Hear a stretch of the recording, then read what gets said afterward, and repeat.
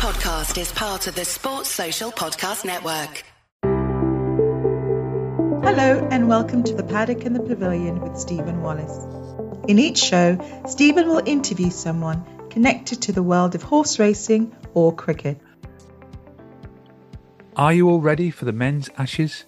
After our three-part Memories of the Ashes series with Rick McCosker, Dennis Amiss and Richard Ellison, joining us on today's show is our regular cricketing pundit, Roland Butcher, the former England international. I caught up with Roland in Nottingham after day 3 of the county championship match between Nottinghamshire and Warwickshire to preview the most anticipated Ashes Test series on home soil since 2005. Welcome back to the Paddock and the Pavilion, Roland, to preview the much anticipated Ashes series. How are you? Yes, Stephen, I'm fine, and it's a great pleasure to be back with you, and obviously back in sunny UK. Yeah, well, since we last spoke, you've been jetting all over the place. You've been all over the Caribbean, you've been to Jersey, and now you're in sunny Nottingham. Yeah, it's been a busy period for me, really, from the start of the year. I think from really the 1st of January, it's been lots of travel on the road all the time. I'm here for a short while. Yeah, I did spend a week last week in Jersey with the ICC Women's World Cup qualifiers. And yes, I'm in Nottingham right now at Trent Bridge doing the Notts Warwickshire game. You've got Caribbean weather at the moment. Oh, the weather's been superb. Even though yesterday around 5 o'clock there was a lot of bad weather, I think generally the early part of yesterday, right up to 5 o'clock, was great. Today was unbelievable. Just middle of a heat wave right now, and long may it continue. Hard work for the bowlers today, then. Yes, it was. I think the Warwickshire side, obviously, because of the huge first innings score they got, were able to exert a lot of pressure. They'd taken 5 wickets yesterday, so they bowled well today to get the other 5. It's been much harder in the second innings. And I think they finished 260 odd for 5 or 4. So, there's a bit of a fight back coming from Notts. There's still probably 150 runs in arrears, but tomorrow could be an interesting day. Have you seen any future England players playing in the game? Well, I think Sam Hain's been on the radar for a long time. Got another good 100, so he definitely, obviously, is somebody for the future. Most of the other people are people that I guess have been around. Danny Briggs has been around for a while, etc. But Hain is probably one who hasn't had an opportunity yet. That I believe when he does get an opportunity, hope it's sooner rather than later, that he should do quite well. And just going back to the women's World Cup qualifiers, how did you find that in Jersey? Well, it was, apart from the weather, it was quite enjoyable, actually. I think, obviously the women's game now has been boosted with what's been happening with the 100 and the various different competitions around the world, etc., etc. So, it's a game on the up. And some of the most unlikely countries are making big steps in that area. I mean, Turkey, for the very first time, had a team in the World Cup that they played. Obviously, this is the first time they've ever played. Really keen. And these qualifiers were actually won by France. So it tells you that it's being taken very seriously. And at times there was some pretty good cricket. Yeah, I thought I'd mention it because one of quite a regular guest on this podcast, Tina Goff from Germany, did very well for them. Yeah, well, I mean, listen, Christina Goff was the outstanding player in the tournament, really. And the one game that she failed is what stopped Germany from qualifying. I mean, all the other games, she scored centuries in every game, not out. She was the class batter in the setup. Germany really should have qualified. I mean, they blew, that last game, really. That's the only game that she failed, and they lost to France, which allowed France to qualify. Well, let's talk about the Ashes. Who are the best prepared team? England, who've just won a 10-wicket victory against Ireland, or Australia, who've had a tough World Championship Test final against India? Well, one thing I can tell you, Stephen, is that Australia will not come here underprepared. There's no question about that. They would have been preparing for this series since last year. Even though the World Test Championship came before the Ashes series, that really was a bit of an interruption. But they would have been planning for the series since last year. So I don't believe that they will come into the series undercooked in any way. If you notice, a number of their players have been playing in England at the start of the season, just for that, as part of their preparation. People like Smith and Labuschagne and Nessa, those are guys who are, playing to get themselves ready for a titanic battle. So, it's going to be very interesting. Australia will not be underprepared. They will be very well prepared because they know the importance of this particular series. You saw their intent against India, where they completely outplayed India. To outplay India, you've got to play pretty well. They were far superior than India in that test match. They won that easily. We'll go into this one with a lot of confidence. Certainly Travis Head and Steve Smith look in very good form. Yeah, those two have been in good form, not just on this tour, but, Travis Head had a very good winter. Also Smith, we know what Labuschagne has been doing over the last couple of years. The only one really to get in form now is David Warner. Kouaj has been in good form the last year. He's been their top batsman really the last year. So Warner is the one that they need to get into form. And, they're well prepared. And do you think England's 10-wicket win will have still helped them get ready for the Test series? Well, it would. I think they would have probably preferred to want to be pushed a little bit harder by Ireland, which they did in the second innings. But I don't think it was a difficult exercise for England, to beat Ireland in that Test match. Perhaps they would have needed some tougher opposition. But it is what it is. That's all they had to play. There was nothing else for them to play, but they played and won it well. So they will have confidence as well. But they will know that it will be a totally different challenge when the Ashes start. I'd like to talk about some of the topical issues. I know you're a big fan of Moeen Ali. Were you pleased when he was asked to come back in the team following Jack Leach's stress fracture? Pleased for Moeen Ali, but it throws up a lot of questions really in the game. That is someone like Moeen Ali, who really doesn't want to play Test cricket anymore, has retired from the game, and you have to go back to Moeen Ali. It really tells you that there's a dearth of spinners in the county championship and in England in general, and that has to be a worry because if Moeen Ali gets an injury in the first Test, then what? So really, it throws up more questions than answers. And the biggest question is that it shows that in the spin department, that's an area that England are really struggling. Very sad for Jack Leach because he played all 13 of the McCullum-Stokes Test matches. Yeah, he's unfortunate. He's started to come into his own of late. He's struggled for a long time. He's had some good results the last few games. He probably would have felt that he's more comfortable now at Test cricket. And, he's got this injury now. So, but as we know, it's part of the game and, he's got to work through that and fight his way back.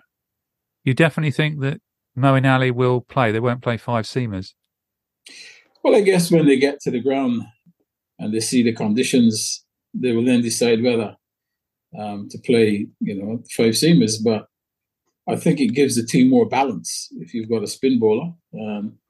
Moeen Ali's lower order batting also would be an asset to the team as well. Because, against Australia, you're going to need lower order runs. You're not just going to, your top half is not just going to score heavily against them. There's going to be times where you're going to require your bottom half, to pull you out of the mire. So, yeah, he could be a key player.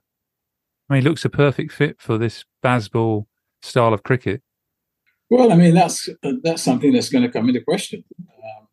Everybody's talking about this Bazball, but The question is going to be whether England can impose that sort of game on Australia. I guess the jury's out at the moment. They may try to. Whether they're going to be successful, none of us knows. We know that they've been successful against other teams, but none of the other teams have presented the sort of challenge that Australia will present. So we'll have to wait and see. I think Australia will also be asking themselves, can they combat this type of play by England? I'm sure they would have planned for it. And, it's going to be interesting. I'm really looking forward to this series. What did you think to the decision of replacing Ben Foakes as wicketkeeper? Understandable. When you've got a player available who scored 6 Test centuries last year, that is quite unbelievable. I mean, how many other players in the England team have done that in 1 year? So, his form suggests that if fit and ready and match ready, that he would naturally return to the team. Now, that makes it very unfortunate for Ben Foakes, who has been phenomenal for England, and he has not disgraced himself or the team in any way. He's performed well behind the stumps and with a bat. He finds himself very, very unlucky, but it also shows, the strength in the England team, which you need a good, strong bench, and to have someone like him on the bench, I mean, that argues well for the future. And Ben Stokes' knee, is that a serious worry for the balance of the side? Although on TV tonight, you did see him bowling. Well, that is a big worry. It's okay bowling 5 or 6 overs, but if the Australian batters really get stuck in and you've got to bowl more, then, that's the real test as to whether his knee can stand up to bowling the sort of overs that he may need to bowl.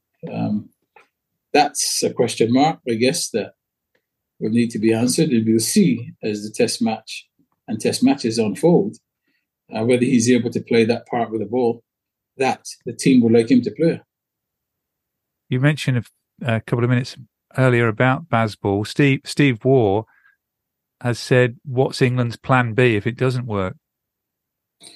Well, I don't think at this stage in time, the way England plays, I don't think there's a plan B. I think they will play that way. They will try to impose themselves on Australia and believe that that's the best way of beating Australia.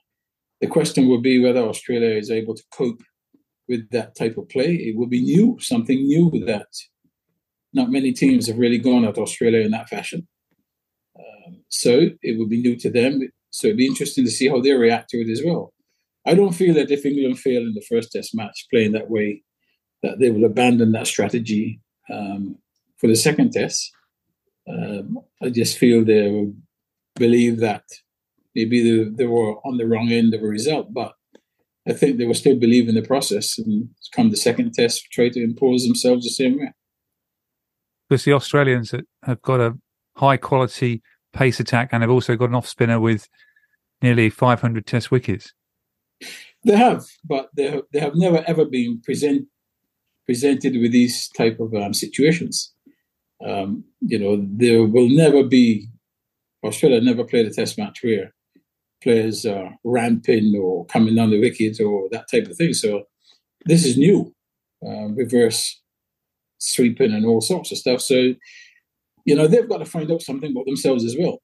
England have identified a style of playing. I'm sure they will stick with that.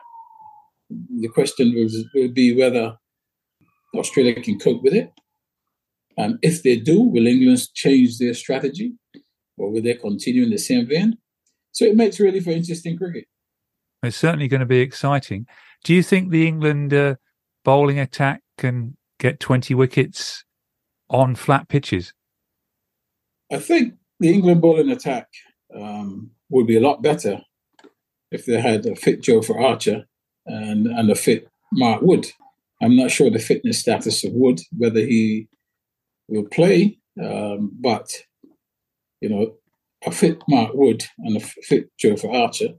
And then if you add in the others, Anderson, Broad, and then you bring in Robinson, Potts, and Tong as well, and then obviously you've got Chris Woakes in the background. It gives you some good options. with no archer, and if Wood is not there, then the bowling is a little bit thinner. And depending on the summer, if it's a dry summer and the pitches are really good, and these are Australia batters, they've got histories of scoring big runs. If the pitches are really batting friendly, the attack could be exposed. Who do you think then are the key players of the series? Well, on both sides, I mean, if I look at the England side, obviously key players will be Joe Root as usual, the most experienced batter. Obviously Ben Stokes, those are two key players. Also Johnny Bairstow, simply because of his form last year. Crawley, Pope, all good players, but at the same time, I don't think they will present the same sort of fear or trepidation that a Ben Stokes or Joe Root. I think Australia will definitely be targeting Joe Root and Stokes because they will feel that if they can knock them over, the house will crumble.